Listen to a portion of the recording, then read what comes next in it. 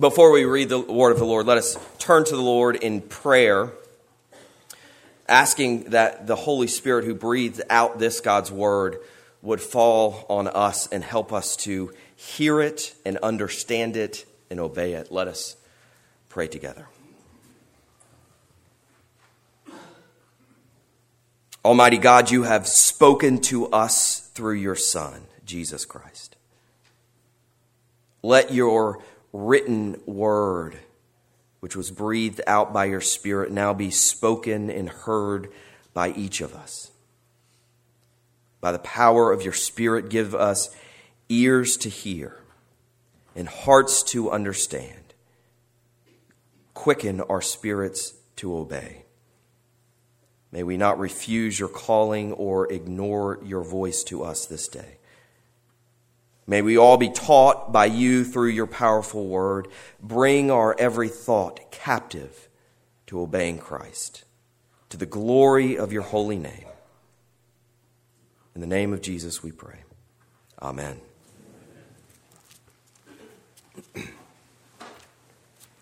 Hear now the word of the Lord from Romans chapter 5.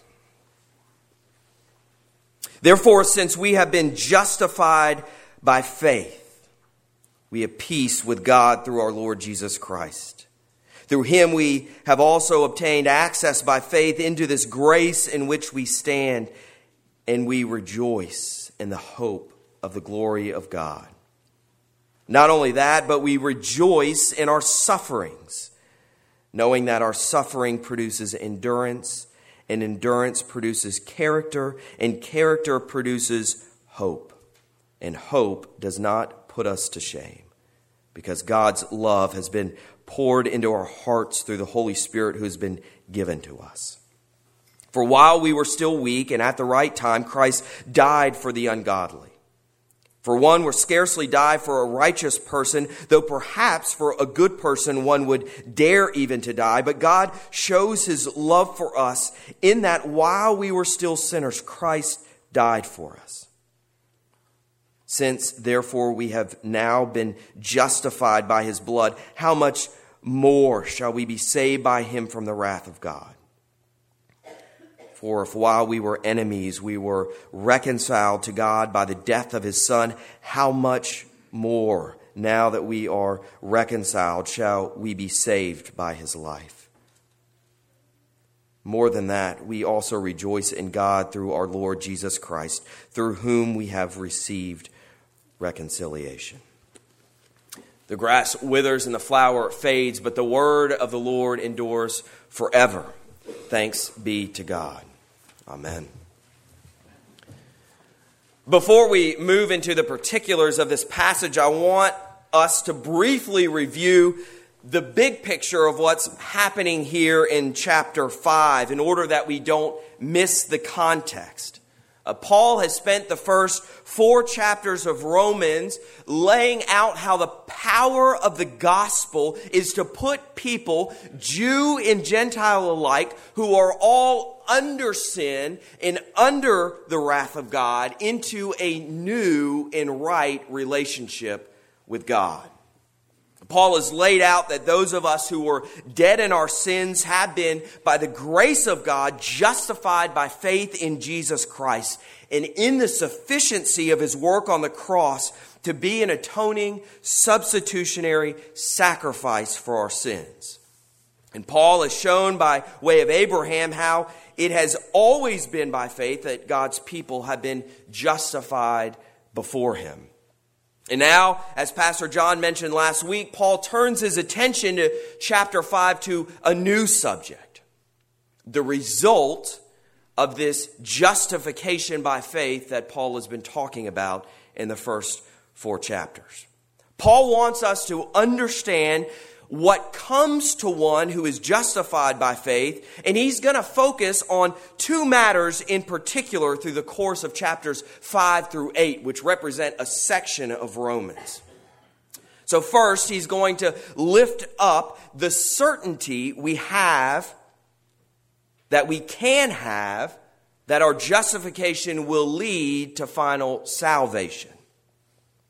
The certainty we can have that our justification will lead to final salvation. And then second, he's going to discuss the new power God gives us in our continuing struggle against sin and the law, which are the two continuing threats to our assurance.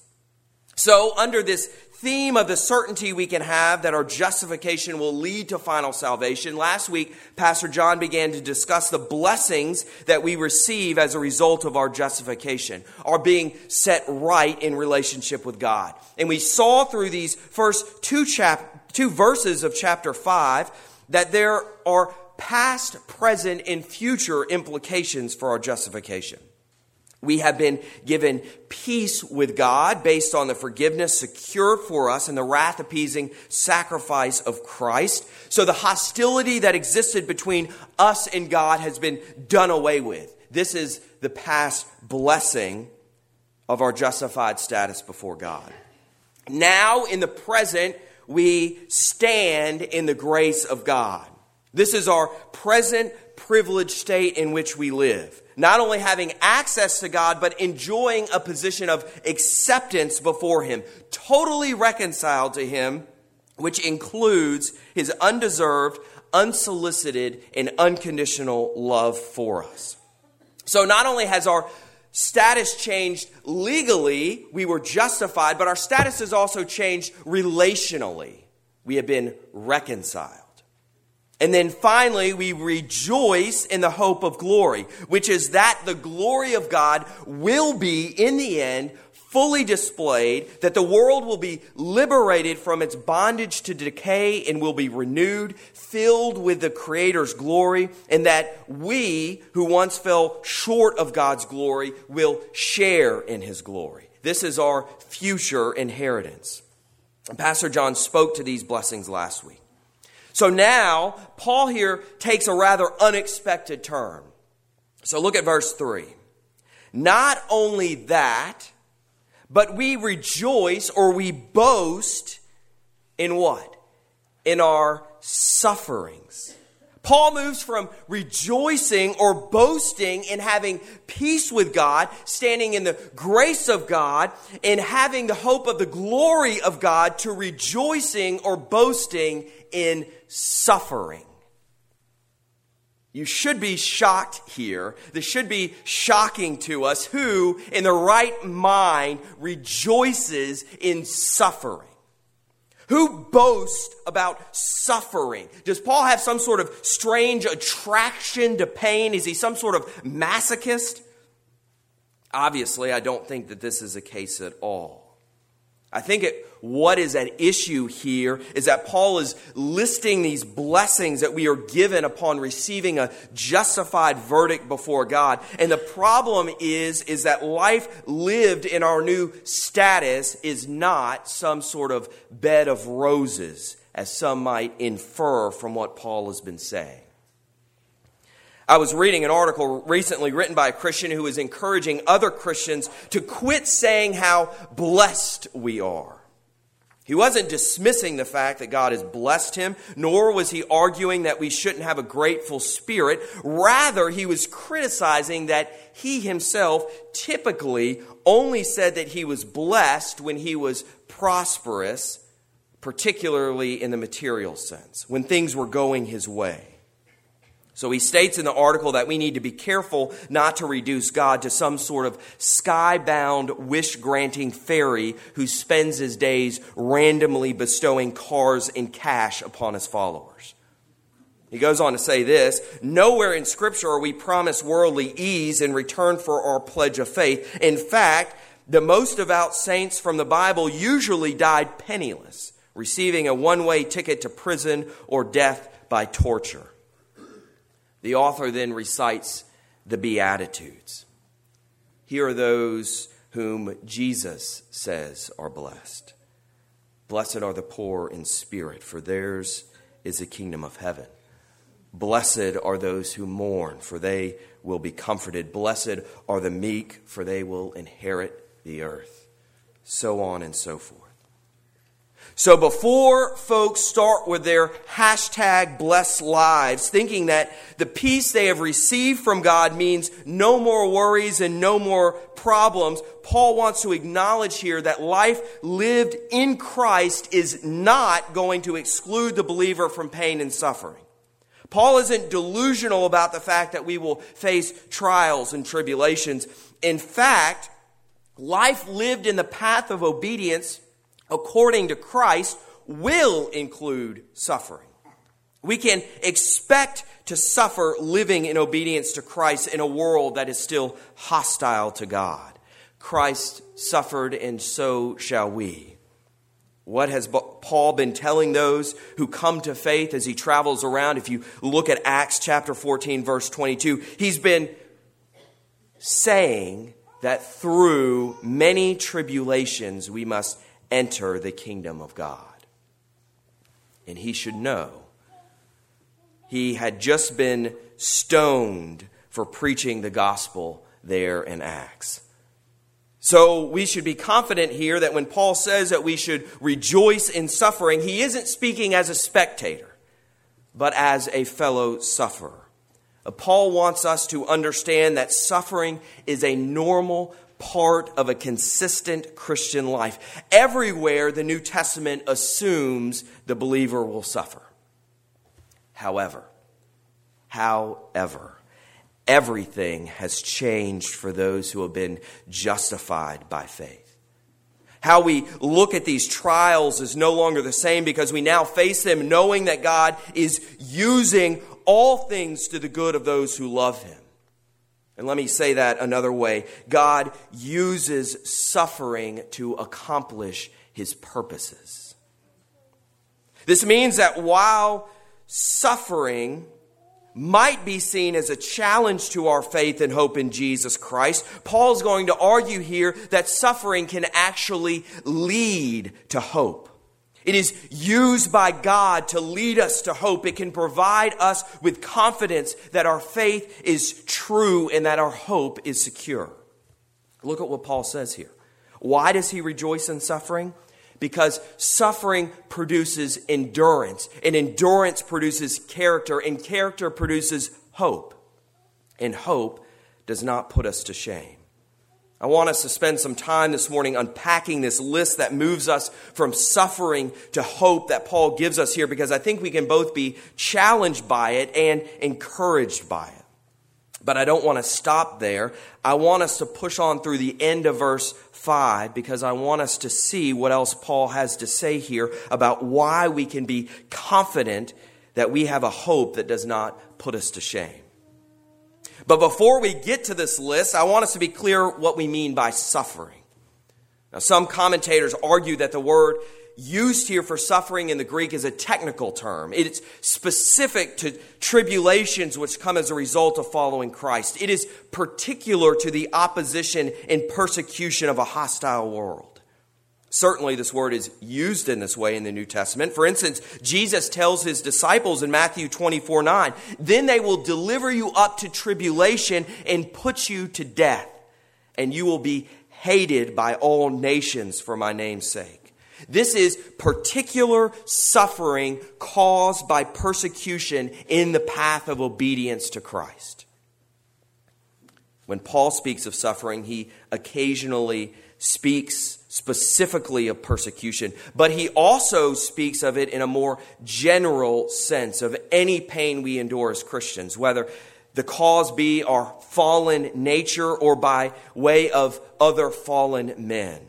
In other words, our suffering could come as a result of either sickness or slander. You can see Paul doing this very thing when he speaks of weaknesses in 2 Corinthians chapter 12. But of more interest to us here is how Paul speaks of suffering in Romans 8, which is, as we will see, the parallel passage to this one. So what does he say in Romans 8? He speaks of suffering with Christ in order that we may also be glorified with him, which seems to be specific to persecution. But then he goes on to speak of our sufferings in the present time, which is set in the context of the whole creation waiting to be set free from bondage to corruption, which is definitely referring to a more general sense of suffering. Not only this, Paul will go on to say this: who shall separate us from the love of Christ? Shall tribulation, or distress, or persecution, or famine, or nakedness, or danger, or sword? Again, he's speaking specifically to suffering in the sense of persecution. He's also at the same time pointing to a more general sense of suffering as troubles one may face in this fallen world. Therefore, it's right to interpret the word for suffering here in chapter 5 in a more general sense.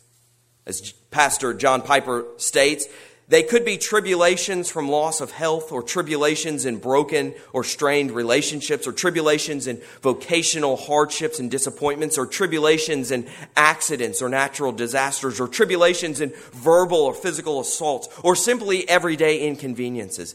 Anything that makes life harder and threatens your faith in the goodness and power and wisdom of God is tribulation. So, with that in mind, Paul says that suffering, tribulation, produces endurance or perseverance. What happens when hardship hits? When pain or frustration or disappointment comes crashing into your life? What happens when you hear the word cancer?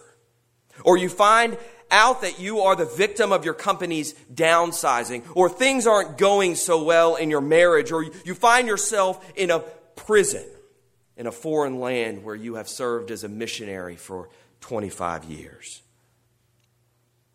You shrivel up in resentment, in bitterness, and complaining. Certainly an option. Another option is to buck up and put on a happy face and try to push through it by your own strength. But perhaps by the grace of God, you are instead driven to Christ rather than away from Him. You look to Christ and to His power and His sufficiency and His strength and His fellowship and His wisdom and His love. What effect does suffering have on one who has placed faith in Jesus Christ? Suffering, by the grace of God, serves to toughen up our faith. When times get tough, our faith gets tougher. Where once we might have believed that we could rely on ourselves, to think that by our own strength we were providing for ourselves, suffering has a way of dispelling that illusion. We must look to Jesus and trust in Him. We must depend upon His provision. We must rely upon His strength. We must put confidence in His promises. And when we do this, we are able, by God's grace, to patiently endure suffering with a faith that develops a steadfastness. As John Piper says, through suffering our faith becomes stronger. The way tempered steel is stronger. It takes more to break it. Tribulation is like the fire that tempers the steel of faith. So next, Paul says that endurance caused by suffering results in character. If that steel goes through the fire and comes out on the other side, then it has endured and it has been proven. So it is with the character of one who has been trial tested. It is authentic character because it is proven character. And this is important, right? Let me put it into practical terms.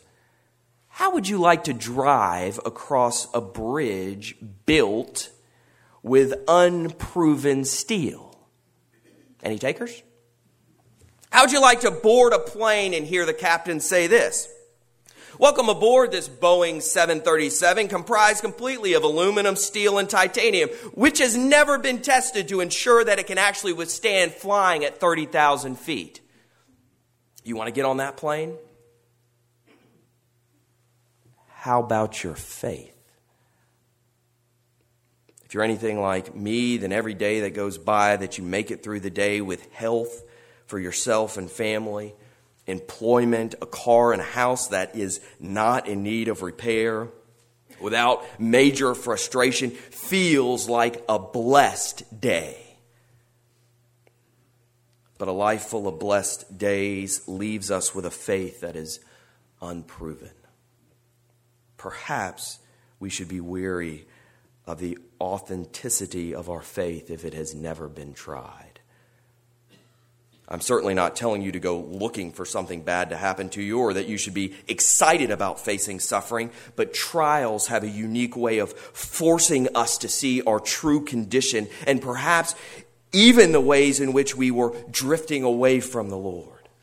They show us what we really have when it comes to our faith, and they might be the only way that we can see what we really have. Sometimes they show us weak and shallow areas of our faith, which are then able to be strengthened and deepened by way of tribulation. They might show us, however, that we didn't have true faith at all. You know, it's easy to say and think that we have faith when everything's going well for us. It's easy to say and think that we have faith when all of our friends go to church. It's easy to say and think that we have faith when faith is nothing more than an intellectual assent to a doctrine. In other words, it's easy to say and think that we have faith when there's nothing really at stake. We don't actually have to trust in God.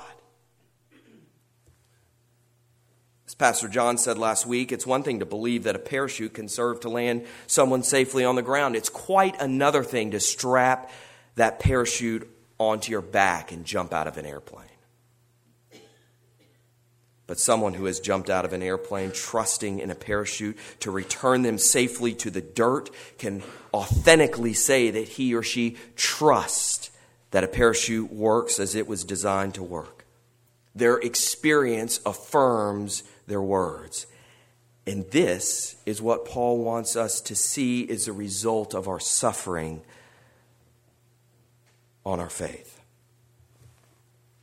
Anyone who has been met with suffering, whether it was by way of a doctor delivering devastating news or a militant clad in black inflicting unrelenting torture and has responded, Christ is enough, has passed the test giving proof of the genuineness of his or her faith. It's not a faith that quickly springs up with joy but has no root and quickly falls away when faced with tribulation and persecution. And this is why suffering is cause for rejoicing.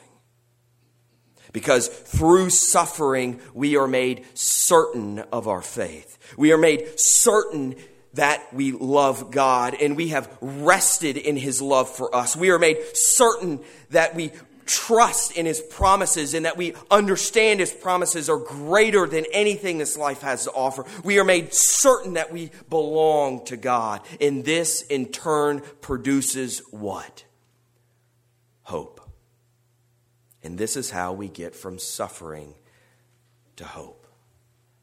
This thing that has threatened to undo our faith, this thing that has threatened to drive us away from God, this thing that has threatened to contradict our hope has in the end strengthened our faith, driven us back to God, affirmed our hope. The furnace of affliction makes us more certain than we ever were before. Now, I think it's important to note here, as Martin Lloyd-Jones points out, Christianity is not stoicism, which is mere resignation. Stoicism puts up with things, bears them, just manages not to give in. With courage and a tremendous effort of the will, stoicism goes on and just gets through. This isn't the Christian reaction. Paul says that we rejoice in suffering. And we see it again and again throughout the New Testament. You see it in Jesus telling his followers that when others revile you and persecute you and utter all kinds of evil against you falsely on my account, to what? Rejoice and be glad, for your reward is great in heaven. You see it in Acts when the apostles were arrested and beaten and threatened with death, and yet they still went about doing what? Rejoicing that they were counted worthy to suffer dishonor for the name. You see it in James, who tells believers to do what? Count it all joy when you meet trials of various kinds, for you know that testing of your faith produces steadfastness. The Christian's reaction is not merely to put up with the trial. It's not just to be happy in spite of it. It's not to be happy in the midst of it. It is to rejoice on account of it, because of it. Does this mean that we are glad when bad things happen to us? Of course not. Does it mean that we go looking for trouble? Of course not. We don't like suffering, and yet we are able to glory in tribulations because our faith enables us to view them in such a way as to realize that far from working against our hope, they actually promote it and indeed further it. So even as troubles come, and we are saddened by them at first, we are able to recognize that these trials, which are not only momentary and light compared to eternity and the glory there, but they are working for us. They are producing something in us. They are moment by moment loosening our ties to this world and binding us to Christ and his promises. This is what Paul wants us to see. This is what Paul wants us to understand. And I want to give you a word of encouragement this morning, because not only does our suffering produce hope, but what Paul is saying here means that every moment of your suffering, every millisecond of your misery in the path of obedience is completely meaningful. It is producing something, whether you are aware of it or not. I love what John Piper says in one of his sermons in 2 Corinthians 4. He says this: don't look at what is seen. When your mom dies, when your kid dies, when you have cancer at 40, don't say it is meaningless. It's not.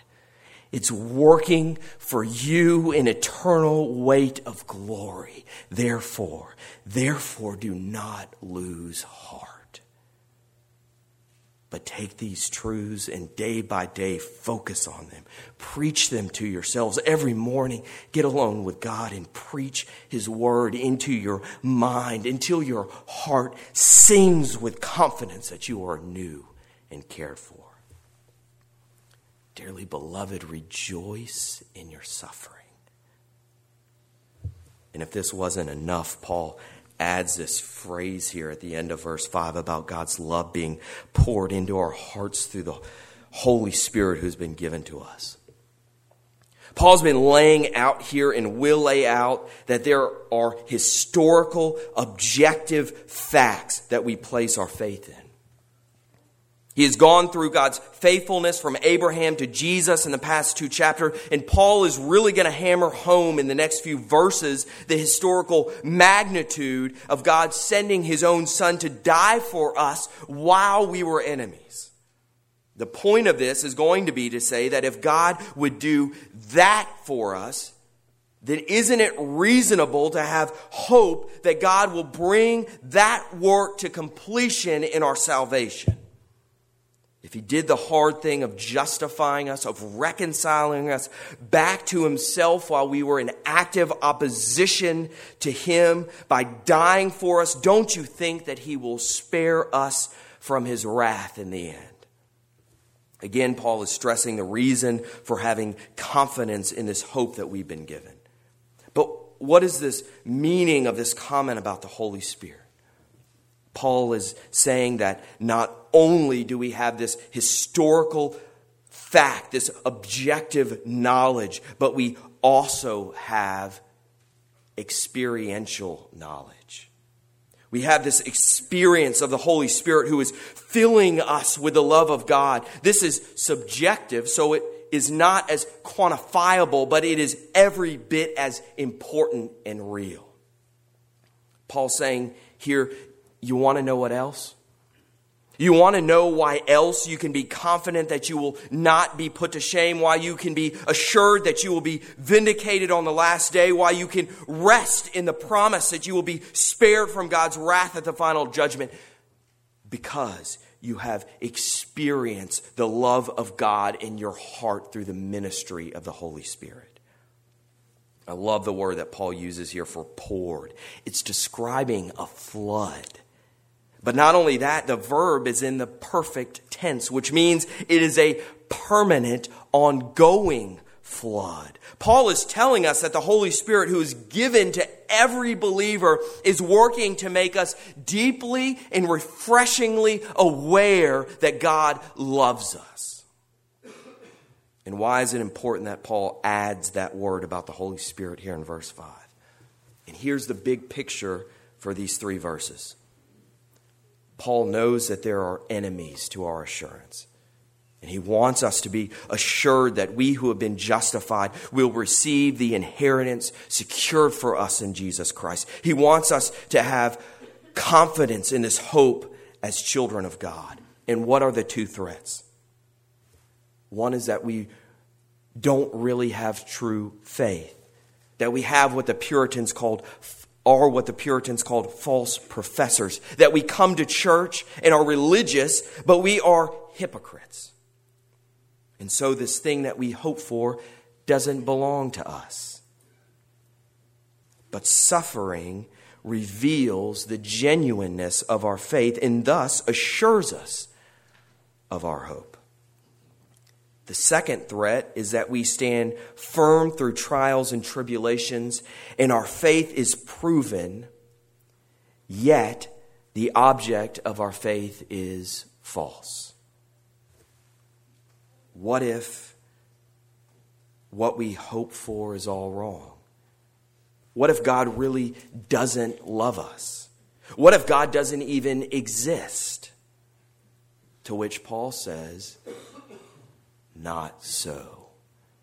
You have experienced the reality and the love of God through the power of the Holy Spirit who has been given to you and who is the guarantee of our inheritance until we acquire possession of it.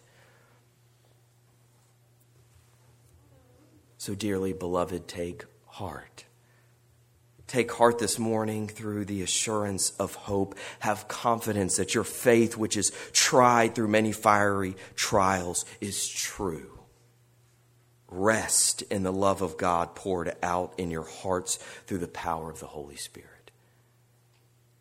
And know that the hope in Christ will not disappoint you. In the name of the Father, the Son, and the Holy Spirit. Amen.